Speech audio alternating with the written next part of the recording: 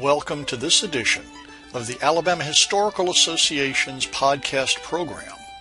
I'm your host, Marty Olaf, and I talk with people who conduct interesting research and do interesting things concerning Alabama history. You can find out more about the Alabama Historical Association, a membership organization devoted to Alabama history, by pointing your browser at our website, www.alabamahistory.net. Today's guest is Daniel Hutchinson, who is the co-winner of the Howard Award for the best article in the previous 2 years. Daniel won this in 2012 for his article on Camp Opelika and the POW experience during World War II.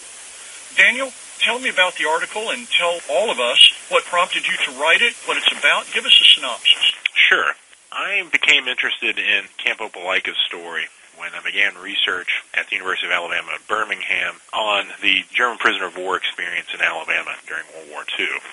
Besides Camp Opelika, there were several other large POW camps in western Alabama in Aliceville, at Fort McClellan near Anniston, and Fort Rucker near Dothan, and not much had been written about Camp Opelika. It was acknowledged to be a significant camp with about 3,000 prisoners of war held there. And the fact that not much had been written about it was one of the reasons that I was interested in further telling its pretty interesting and distinct story that ranges not just near Opelika, but in North Africa and the Soviet Union and places besides. That it's sort of a microcosm of all the drama that goes on in the world during World War II. That's an extraordinarily interesting story. Can you give us a synopsis of the article for those who haven't had a chance to read it yet? Sure, absolutely. The article explores conditions for prisoners at Camp Opelika during World War II. It examines the elements of what daily life was like, and that daily life in the camp was of fairly high standard. Many POWs during World War II suffer starvation and brutality and a very precarious health situation, but at Camp Opelika the prisoners experienced a high standard of treatment. In their own words, they considered themselves the most fortunate of prisoners. They could have ended up in all sorts of very dangerous situations, and yet in Alabama they endured a high quality of life. That said, there were some difficulties at Camp Opelika, particularly involving political strife within the camp amongst Germans over issues of Nazi political influence and amongst non-German prisoners in the camp who had been conscripted into the German military and forced to serve. I look at those issues, too, and how they play out and how the American authorities responded to these issues, most notably through the creation of a political re-education program to try to strip away the influence of Nazism within the camps and the areas where the re-education program had success and its shortcomings as well. And then I close the article sort of examining what happens to Camp Opelika when the war is over and what happens to the prisoners once they return home, and some thoughts I have on the legacies of Camp Opelika's experience, both for the prisoners of that camp and what it has to say at large for World War II and for America's wars in the 21st century. Let me ask you a couple of questions about the article itself. Now, you talked about re-education of the Nazis. There was a difference between the Nazis and the German Wehrmacht, correct? That's correct. The prisoners held at Camp Opelika and the rest of the camps in the United States, over the 500 camps established in the United States, came from a wide variety of political and social backgrounds. They were by no means of the same stripe or same political beliefs. Indeed, the United States, when it could identify those that were very ardent Nazis, tried to isolate and separate them from the other prisoners as a means of limiting any sort of political damage or chicanery that could happen in the camps. That said, there was a sense that even amongst the prisoners that weren't identified as strong proponents of Nazism, that there was a tendency within the camps to lean towards National Socialism and lean towards the German war effort. And across the country, there were incidents where prisoners that were deemed not cooperative with Nazism, or at least deemed too cooperative with the Americans as collaborators, were sometimes killed by other prisoners in vigilante court hearings. And a couple incidences of murder across the United States of prisoners prompted the United States to deal with what it perceived as an ideological problem in the camps, that Nazism was a problem and that the prisoners needed to be exposed to the benefits of a democratic political culture. And that was at the heart of what the re-education program was all about. Now, there were cultural programs going on at the same time, correct? Very much so. In the camps, the American authorities provided a real range of activities to allow the prisoners to have some way to spend their many hours of captivity over their years in Alabama and elsewhere. There were theater programs, there were extensive sports programs, there were artistic competitions, newspapers were published by the prisoners. There were university programs and school programs and correspondence programs that allowed young German prisoners to be able to keep up with their education even in the midst of the war. And American universities, even Auburn University at the time, Alabama Polytechnic University, participated in these programs to allow the prisoners to make some use of their time in captivity, which in comparison to other prisoner of war experiences throughout the war, just really remarkable. You're saying that Auburn University provided classes for prisoners at Camp Opelika? Through correspondence courses. No prisoners were in the campus itself, but they could take correspondence courses, and quite a few did. There's some correspondence with Auburn University and University of Alabama and universities across the country to try to set up these correspondence courses so they could get some sort of credit. And some German universities actually accepted these credits and helped pave the way for future careers in law and medicine, clergy, and other professions. Now, you had said, too, that there were non-German prisoners in Camp Opelika. Can you elaborate on that? Certainly. As the German military spread out across Europe and beyond, it experienced some significant manpower problems as the war continued, and non-German prisoners from local areas would be conscripted within the German military. When the German military forces would surrender or be captured by Allied forces, these non-Germans would be thrown into the same camps as the regular German forces. And in Camp Opelika in particular, there were two interesting groups of non-Germans that seemed to get a lot of attention and seemed to be distinct. The largest group was a collection of about 70 citizens from North Africa, probably from Morocco, Tunisia, Algeria, maybe Libya. We're not real sure. The archival evidence just indicates that they're all Arabs from North Africa. Within the camp itself, these Arab prisoners were kept segregated away from the Germans. They didn't get along at all. There seems to be evidence of some raucous interactions between the two groups, and eventually they are moved out of Camp Opelika to other camps. The other group of non-Germans that are held there is smaller, but perhaps more interesting. They're a group of Soviet citizens who were captured on the Eastern Front during World War II through sort of a remarkable odyssey, travel from European Russia across Europe to North Africa, then across the Atlantic to the United States, and then were transported from the West Coast to Vladivostok, traveling then across the entirety of Russia. It's sort of this insane circumnavigation of the world under the worst circumstances imaginable.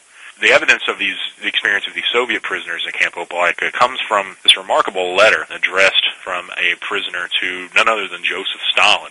In this letter, he is requesting that Stalin facilitate the repatriation of he and other Soviet prisoners from Alabama back to the Soviet Union so they can return to the Red Army and fight again against fascism. That's a really remarkable document. When you go through the archival collections, it just jumps out at you because the rest of them are from German prisoners writing home to their families. This is something that was very unexpected when I came across it the first time. Do you have any idea what happened to this particular prisoner? Not really, but there seems to be, in all probability, one of three options that might have occurred. The last I'm able to track him down, he gets moved to a POW camp in Texas.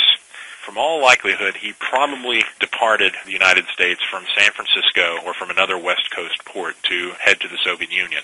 And usually what happened to these prisoners is they would either be readmitted into the Red Army, but in a probationary battalion or a penal battalion. The fact that these men ended up in the German military wearing a German uniform was often seen as a capital crime against the state. And the very fact that they surrendered and were captured in the first place was deemed a criminal act by Stalin in 1941 when the war was going so badly for the Soviets and they needed every man they could get at the front. Life in these penal battalions is very dangerous. They are often put on the front lines in very dangerous situations. Survival could be very grim. The second option that is possible is being sentenced to the Gulag, essentially being placed in a prison camp, one of the extensive systems of camps that existed in the Soviet Union. Millions of Soviet citizens who endured this sort of situation found themselves in these camps. And I think the third and most frightening option that existed, that simple execution by the Soviet state, probably wouldn't have applied to him. That was usually applied to officers who were captured and then repatriated. But it's nonetheless a distinct possibility. Those are the three options I find most likely. There were prisoners of war who would be readmitted to Soviet society without penalty, but it was unusual. And these men had a very afterwards. This same logic did not apply to German or Italian prisoners who were repatriated. German and Italian prisoners who had fought for their homelands were, for the most part, welcomed back as men who had sacrificed for their countries. The situation they faced could still be difficult and precarious. German prisoners arriving back to their homeland after World War II returned to cities that had been bombed out, civilian populations evacuated and scattered. Many of these prisoners returned to find their homes destroyed, their families scattered or dead. And the readjustment process of being reintegrated into society after being a prisoner in a foreign country for several years was a significant social problem that millions of German families had to deal with over the post-war period. But they did not face the same sort of political and social stigma that Soviet prisoners did when they returned to their homes. How is Opelika similar and different from other POW camps both in Alabama and outside of Alabama? Camp Opelika shares much more in common with camps in Alabama and in other states than it has distinctions and differences, but those distinctions that do exist are notable.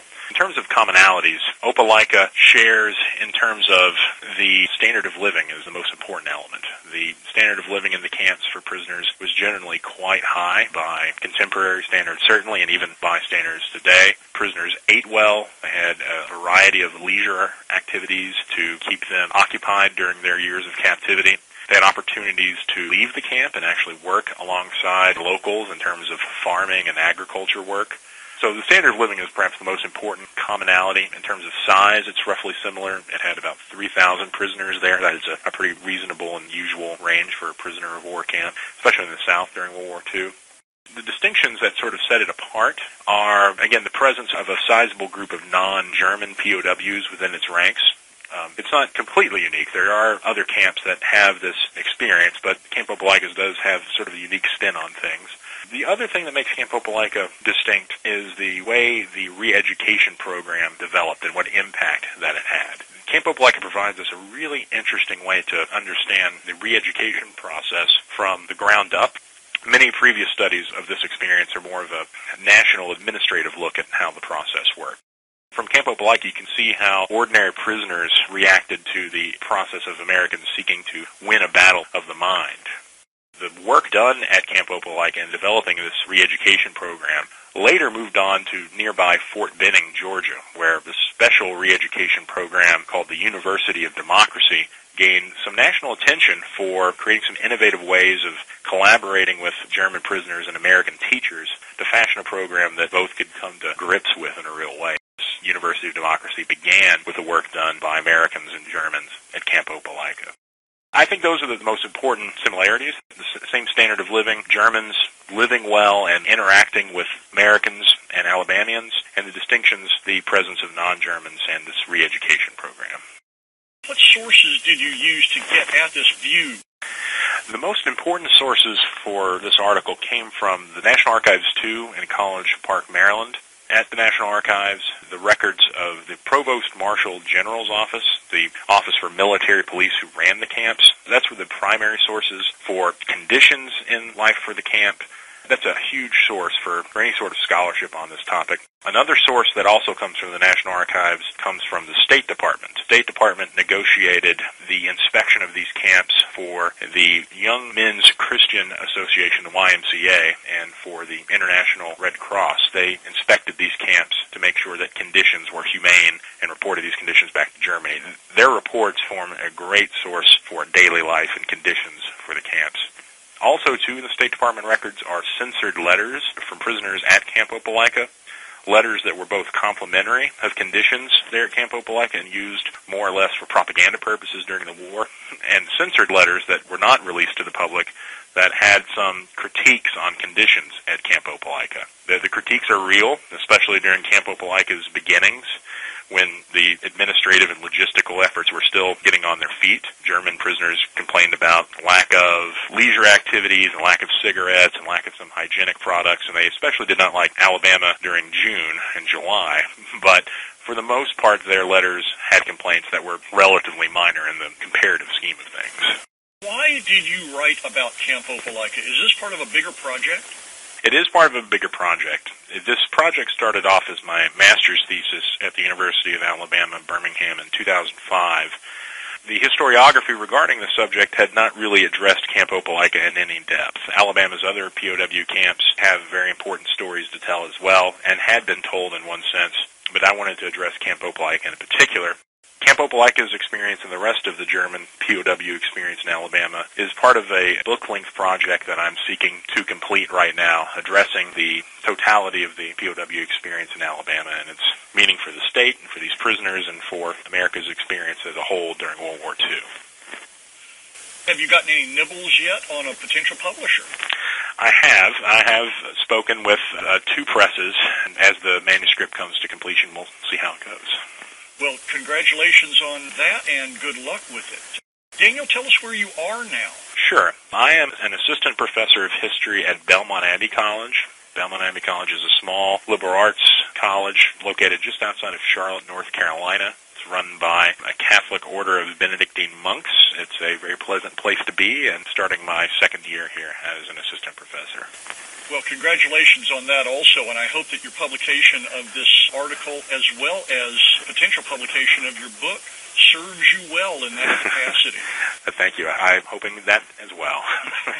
Thank you very much for talking with us. This is a conversation with Daniel Hutchison, who is the co-winner of the 2012 Alabama Historical Association Milo B. Howard Award for his article concerning Camp Opelika, published in the Alabama Review. Thank you. Thank you for joining us today. This has been another edition of the Alabama Historical Association podcast program. Our music is the traditional tune Whistle By, performed at City Stages in 1996 by James Bryan and Carl Jones. It's provided courtesy of the Alabama Folklife Association, which you can find on the web at alabamafolklife.org.